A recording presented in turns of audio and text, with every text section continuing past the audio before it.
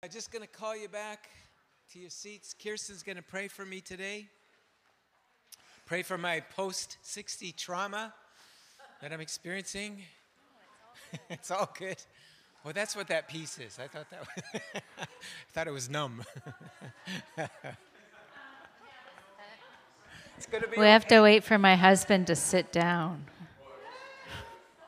He's pretty social guy. He's quite social. Way to go. Or at least stop talking. Okay. Father, thank you so much for blessing us here, our church family, with Gordy as a teacher and pastor to our families and all of us here. I pray, Father, that you would quiet our hearts to hear what you have to say through Gordy today. And I pray that for Gordy, he would have a clear mind and a peaceful spirit to just know what to say, how to say it, to hear your voice speaking to him even as he's teaching from his notes. We invite your Holy Spirit's presence here today. And thank you for your love. Amen. Amen. Thank you so much.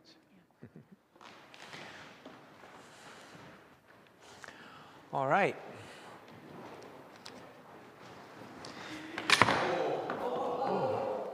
What happened? It just flipped down. Oh, the boom went down. Okay. Lowered the boom. Yeah. Let's just see if we can tighten that.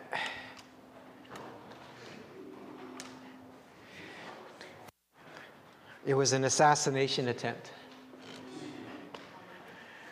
All right. One city, one message. Where did this idea come from? Well, last fall, I was attending what was called the Vancouver Consultation, which was a gathering of a large swath of the church in the city, not only in Vancouver, but in Greater Vancouver. And we were talking together about our city. We were talking about how we could work more as one church to live and be and proclaim the gospel. And as part of that, we invited some civic leaders to speak to us. And one of them was Councillor Andrea Reimer, just a lovely fireball of a lady. She grew up in Commercial Drive in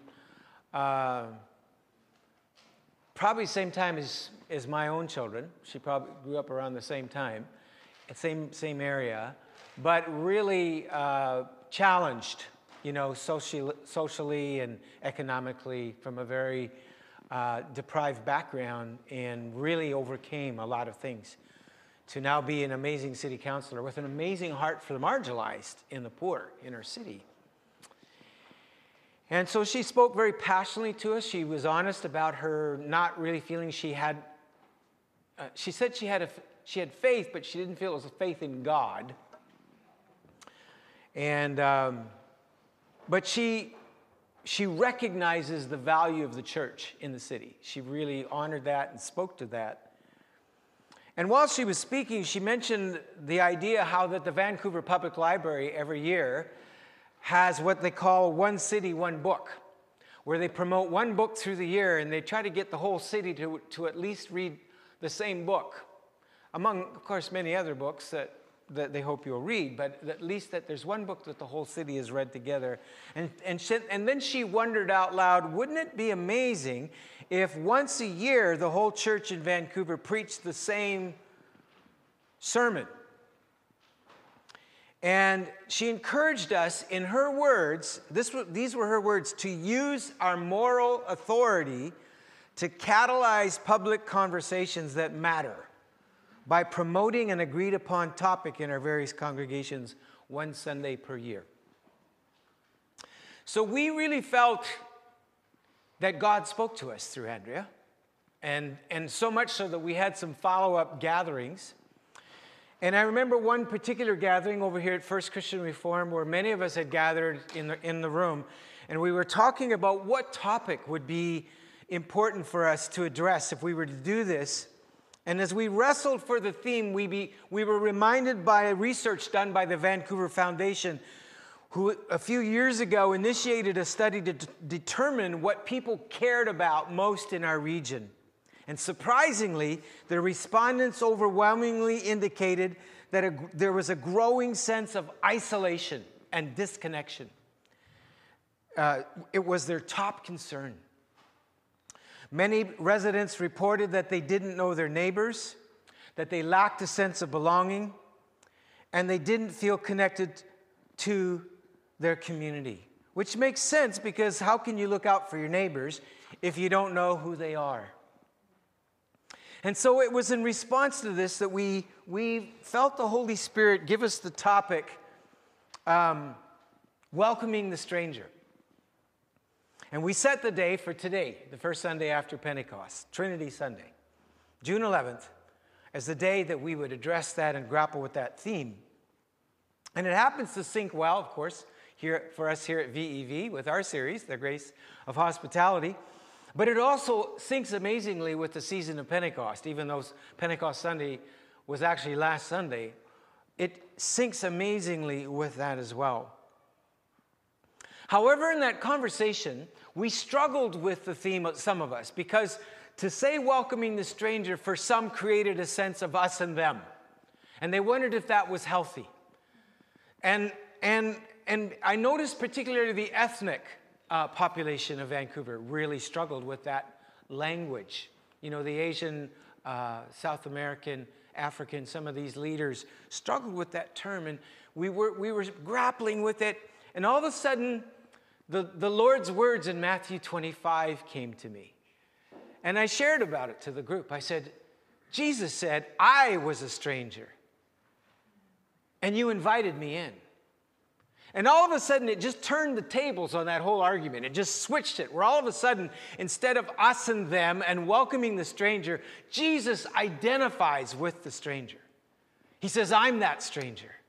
And when you love me and you see me and you take the time to reach out to me,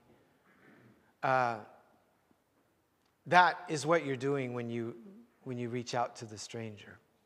The Greek word for stranger in that passage, by the way, is xenos, which means new, unfamiliar, novel, someone who is different or other than you. And Jesus identifies with them and says, I am them. They are us. There is no dividing line. So we added the tagline to welcoming the stranger. I was a stranger, and you invited me in. Now, our text today seems a little strange because it's the familiar Great Commission passage from Matthew chapter 25, or 28, which you have on your reading sheet. So take them out. I'll read it because of the podcast, but you can follow along.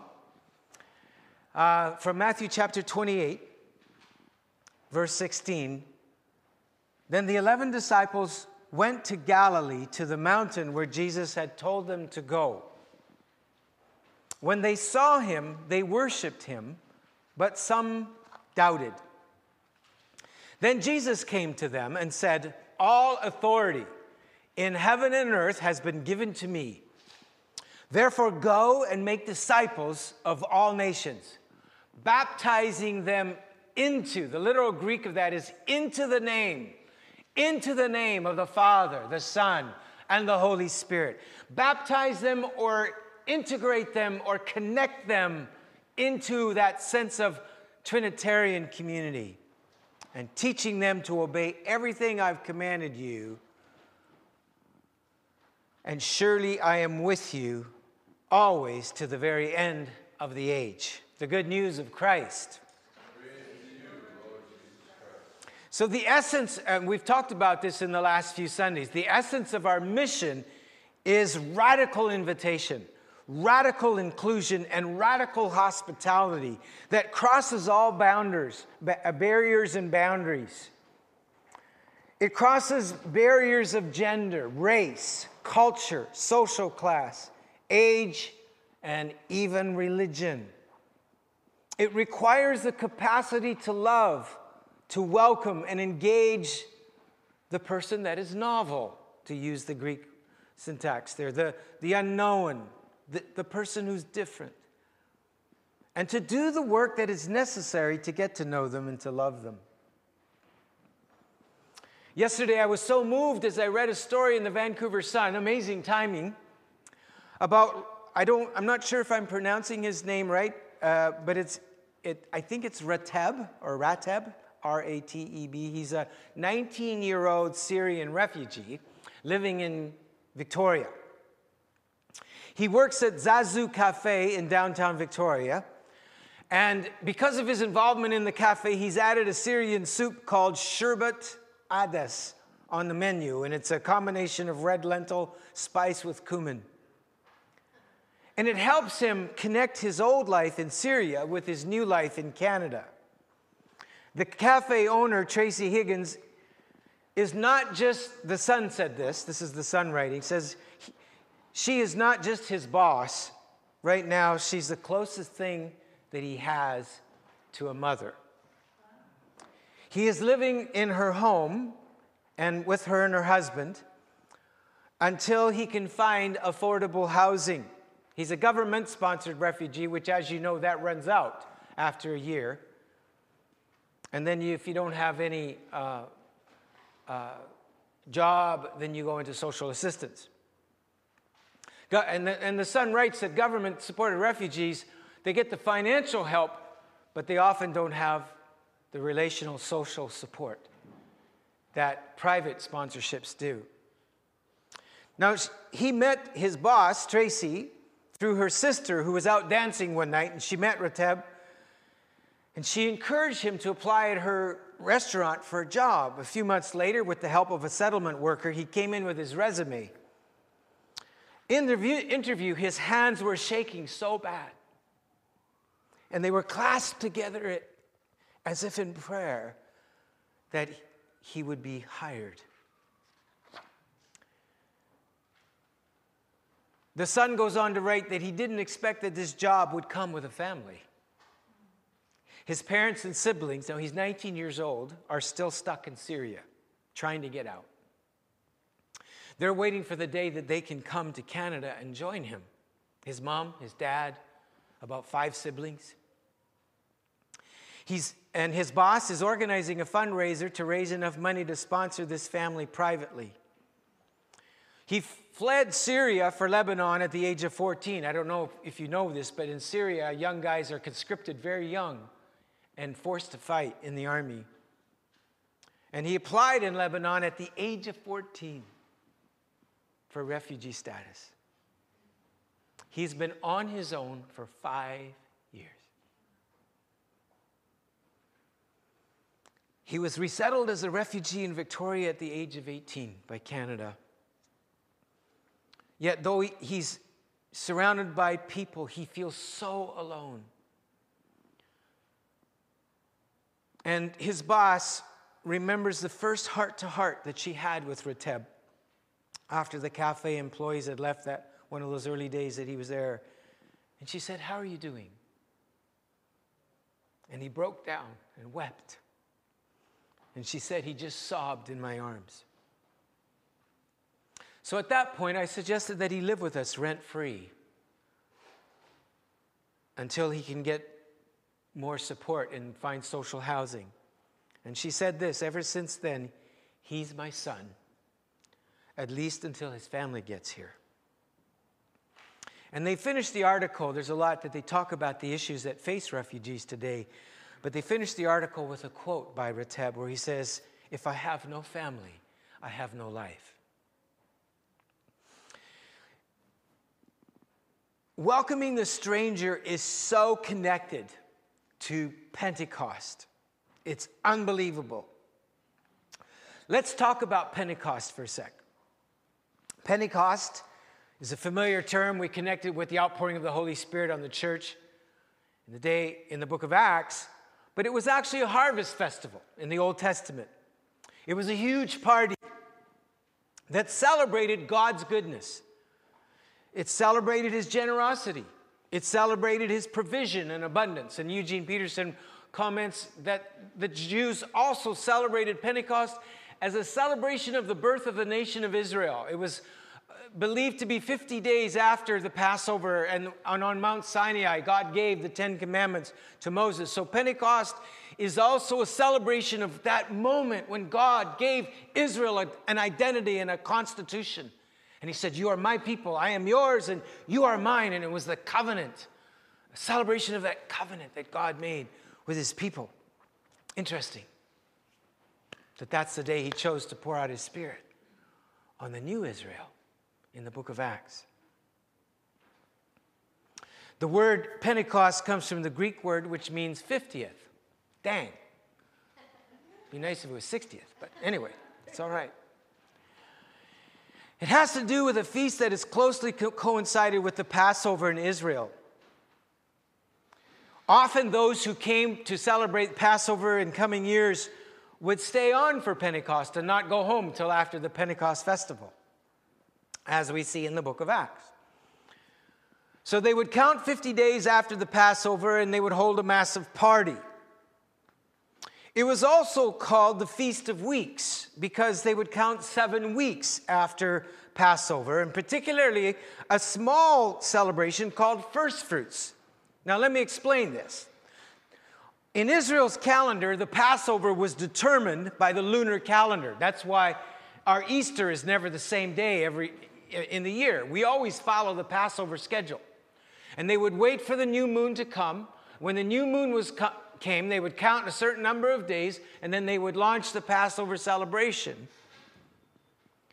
And at the end of the Passover week, on the day after the Sabbath, which is Sunday, they would have a feast called the First Fruits Feast, which was a feast of celebrating that the first part, it's like my little radishes that are starting to come up, and I get my first radish, and God said, when you get that first radish, I'm talking about my Let's Grow Together community garden bed there, is that I got to remember that, don't I? I got to bring the first radish to God. But you offer it as a first fruit, right? And then they would count 7 weeks. So here's how the book of Deuteronomy describes the party of Pentecost. God said, count off 7 weeks from the time you begin to put the sickle to the standing grain. Then celebrate the festival of weeks to the Lord your God, or Pentecost, by giving a free will offering in the proportion to the blessings the Lord your God has given you. And party. Okay, well, it says, and rejoice before the Lord your God at the place he will choose as a dwelling for his name. You, who's to party? You, your sons and daughters, your male and female servants, the Levites in your towns, the foreigners, the immigrants, the refugees, the fatherless, the widows living among you. It's to be a party for everybody. Everybody gets to play in this party. But it was to be a party not just with those you know, but those that you don't know. Not just with those that are familiar to you, but the stranger and those that are unfamiliar, that look different, that dress different, that act differently. It's to include them. And in the book of Leviticus, God adds an interesting note to this whole thing of Pentecost. And he says, when you are harvesting the land, this is right in the context of telling them how to harvest, how to have Pentecost. God says this, when you reap the harvest of your land, do not reap to the very edges of your field. Or don't gather the gleanings of your harvest. Leave them for the poor, for the foreigner, the immigrant, the refugee residing among you. I am Yahweh, your God. Now, I wish I would have read that when I was a kid. Because one of my jobs was to mow the church lawns and to mow my own home's lawn. My dad gave me my job. I don't think I got paid, but I think I got my allowance. So it was kind of like a living wage I was given. And I remember my first times I mowed that lawn. That lawn looked beautiful in the middle. But on the edges, there was still a lot of grass sprouting up. And that's exactly what God told Moses to do and the children of Israel to do. He said, leave the edges. Leave it growing. Don't take out your trimmer and your weed eater and edge it. Just leave the edges. Leave the margins for the marginalized. Don't have a stingy eye. Don't have a generous eye.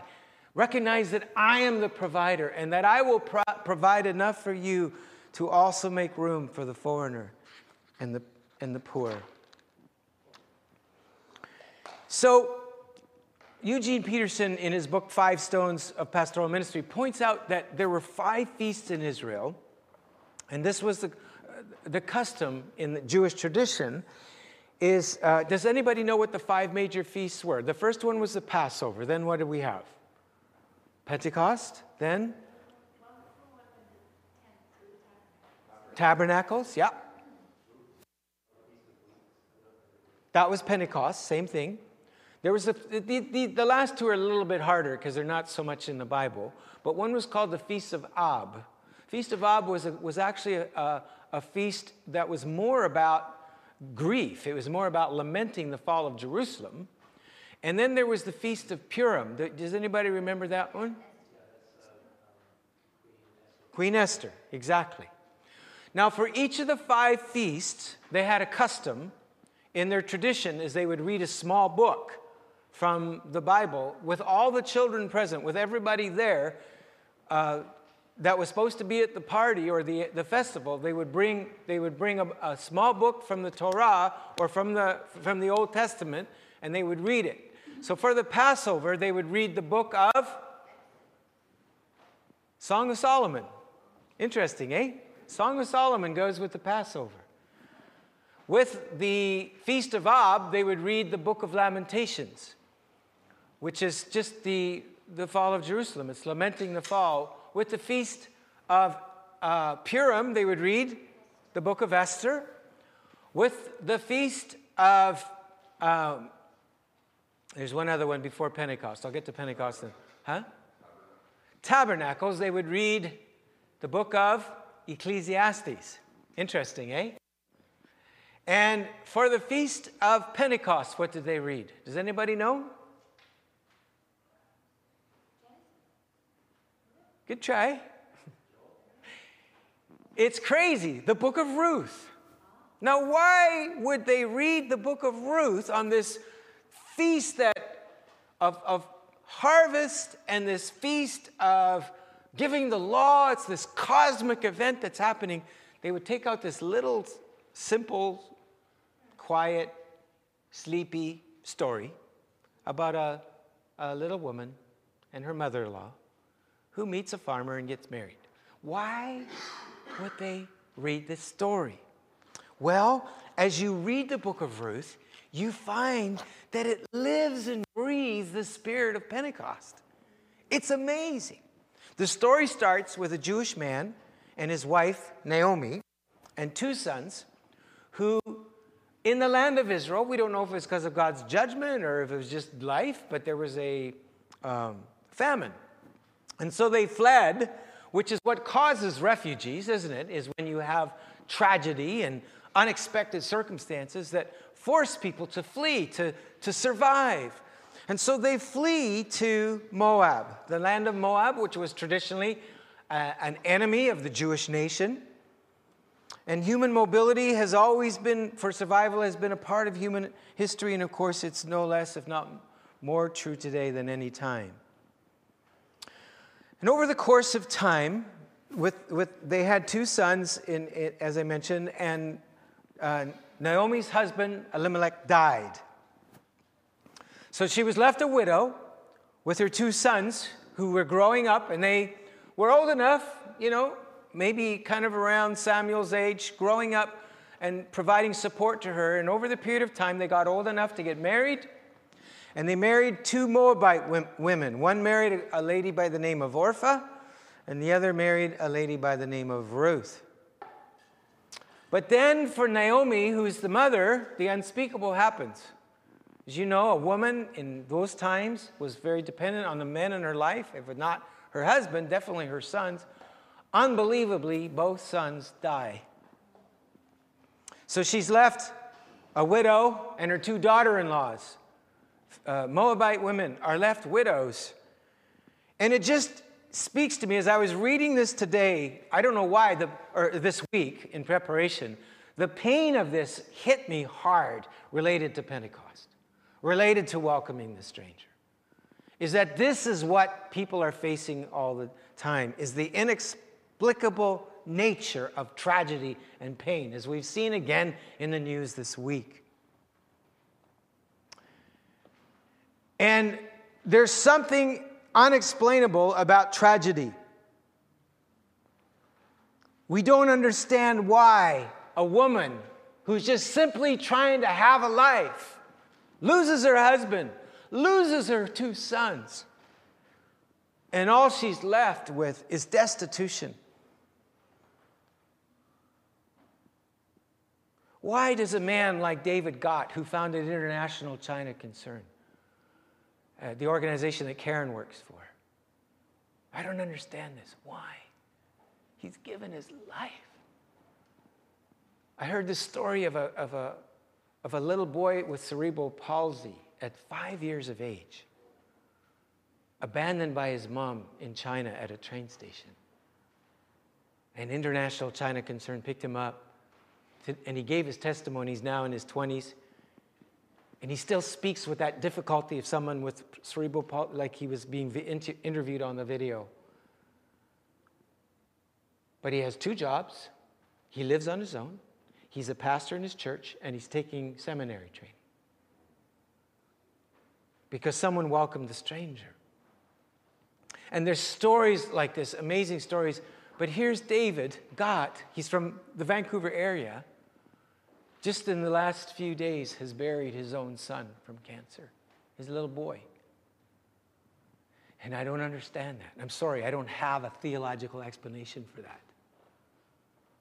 There isn't one.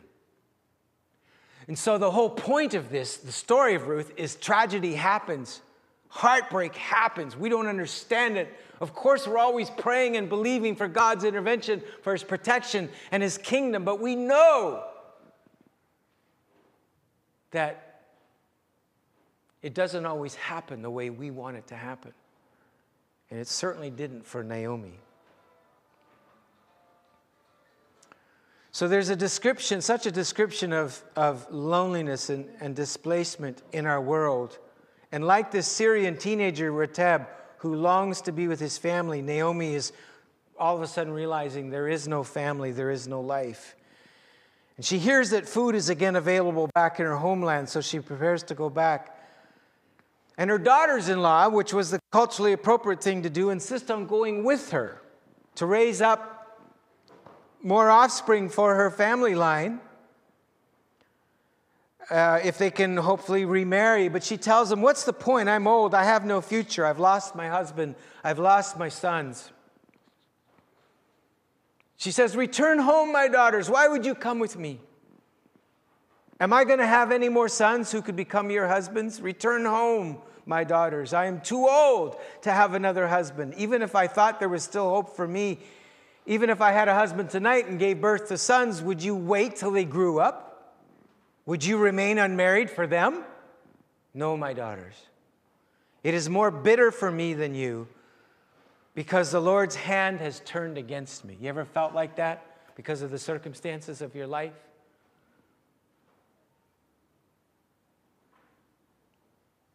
So they wept, and Orpah said goodbye. But Ruth clung unto Naomi. Naomi said, what are you doing? Go! She just almost violently told Ruth, go away from me. But Ruth replied what I think are some of the most beautiful words in Scripture, right? Don't urge me to leave you or to turn back from you. Could someone take care of that phone? I would just really like us to respect the Scriptures here and the Word. Thanks so much. Don't urge me to leave you or turn back from you.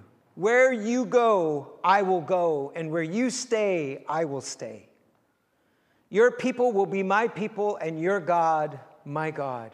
Where you die, I will die, and there I will be buried. May the Lord deal with me, be it ever so severely, if even death separates you and me. When Naomi realized that Ruth was determined to go with her, she stopped urging her. So they returned to Bethlehem, and it so happens, guess when it is? The time of the barley harvest. It's right around Pentecost, right? And so what do the poor do during the barley harvest? How do they survive? They go out and they go where the harvesters are harvesting, and they find the edges, and they find the gleanings, and they provide. And it so happens that Ruth is noticed by a distant relative of Naomi, and he tells his workers, hey, don't only leave the gleanings for her, don't only leave the edges for her, but pull up a few things and throw them aside so she thinks they're gleanings for her too. And he shows her kindness, and he gets his workers to protect her and tells her to stay in his field so she's not abused by other workers in other fields. And to make a long story short, a love story happens. And Ruth and Boaz get married. And they have a baby. And Ruth presents Naomi with a beautiful grandson named Obed. Obed grew up and had a son named Jesse, who had a son named David. And Matthew continues that genealogy in Matthew chapter 1, down the line till Jesus Christ, the Son of God. Jesus came into the world because someone was willing to keep the festival of Pentecost. And I love the end of Ruth. It says this, so Boaz took Ruth and she became his wife. When he made love to her, the Lord enabled her to conceive, and she gave birth to a son. The women said to Naomi, praise be to the Lord, who this day has not left you without a guardian redeemer. May he become famous throughout all Israel. He will renew your life and sustain you in your old age. For your daughter-in-law, get this, your daughter-in-law who loves you and who is better to you than 7 sons, has given him birth. She's not only a woman, she's not only a Gentile.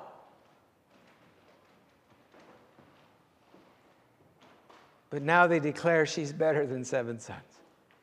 Then Naomi took the child in her arms. Can you imagine the pain that she's been through, the tragedy that she's walked through? And we now see beauty being turned into ashes. She takes that child in his arms. It says she cared for him. That little guy had the best grandma, well, second best grandma you could ever imagine.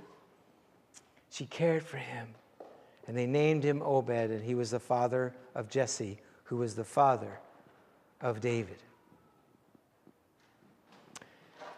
Wow. So Pentecost, and keeping Pentecost and welcoming the stranger, gives birth to God's purposes on earth. It allows the kingdom of God to advance. So what I'd like you to do is to take out your reading sheets again, and at the end of the reading sheet, there are some questions. And I'd like you to turn to groups of 3, 2 or 3, or 4, if it's better. And I'd like you to take a few moments just to talk to one another about question 3.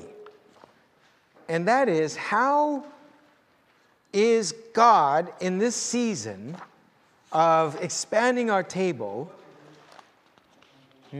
Oh, sorry, it's on the bulletin, not on your reading sheet. Question 3 on your bulletin is, take some time to share on how God's grace is leading you to expand the table and welcome the stranger this year. And feel free to share stories. Now, I don't want you to hear in this, how am I going to try harder? How am I going to do more? Because none of us have any capacity to try harder or do more.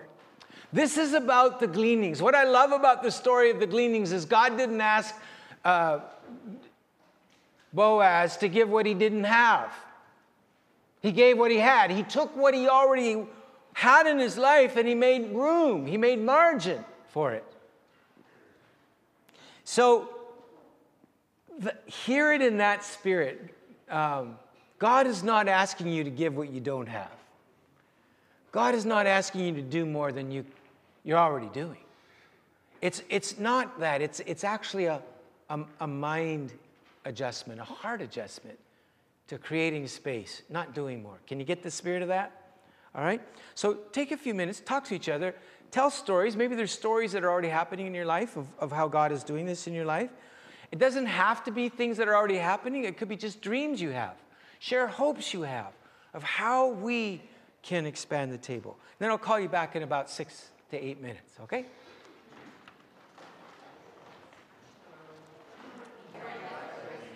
Just call you back. Thanks. Thanks for engaging so enthusiastically. This is not meant to be the end of the conversation. I want this to continue. Keep chatting about this. Sure. But before I benedict you, we're going to have a benediction.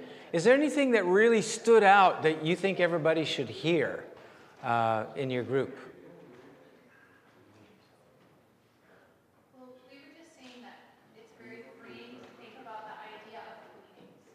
Because if you think about the idea of when you have on the edges, like Marcus was just saying, it's not, you gotta go start a ministry, you gotta start this thing every night.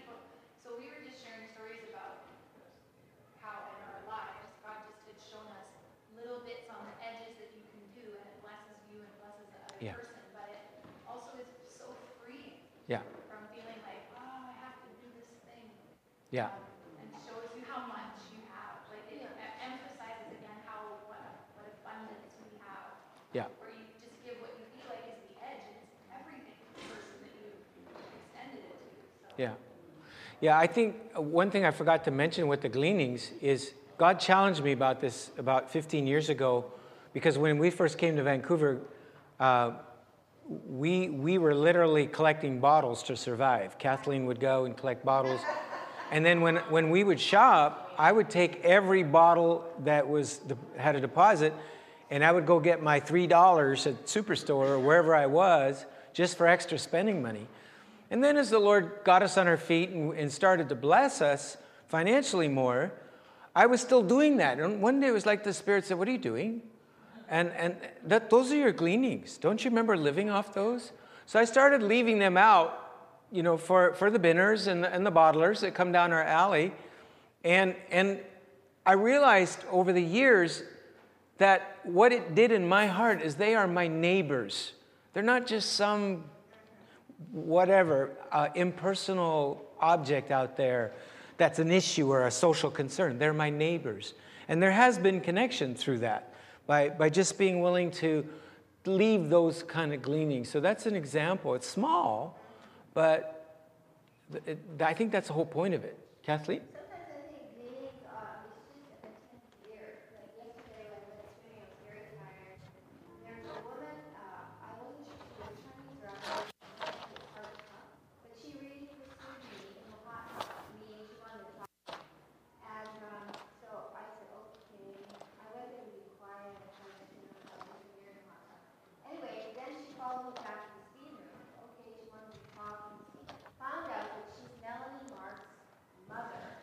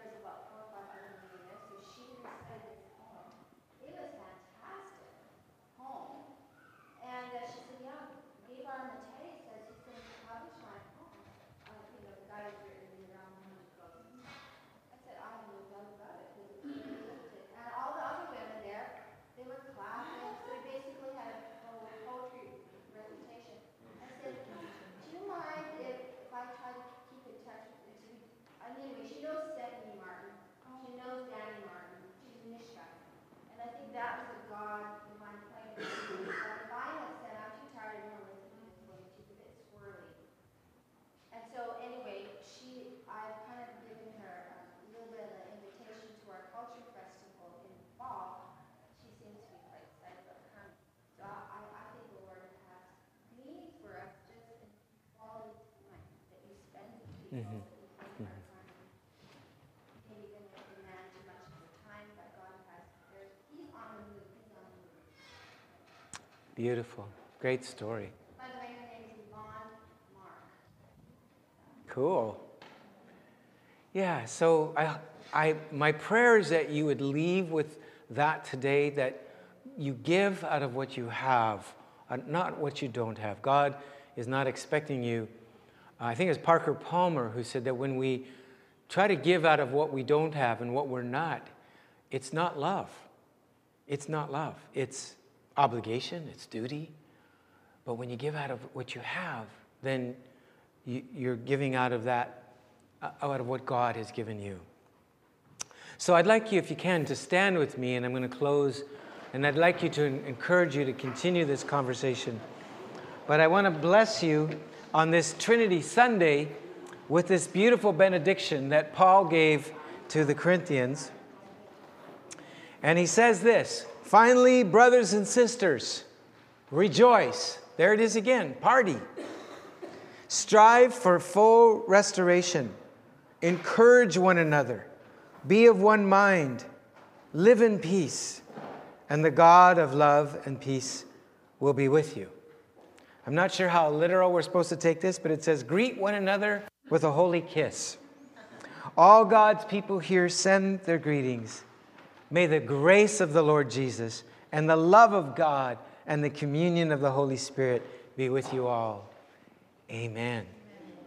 God bless you as you welcome the stranger and leave the gleanings this week. Have a wonderful, blessed week.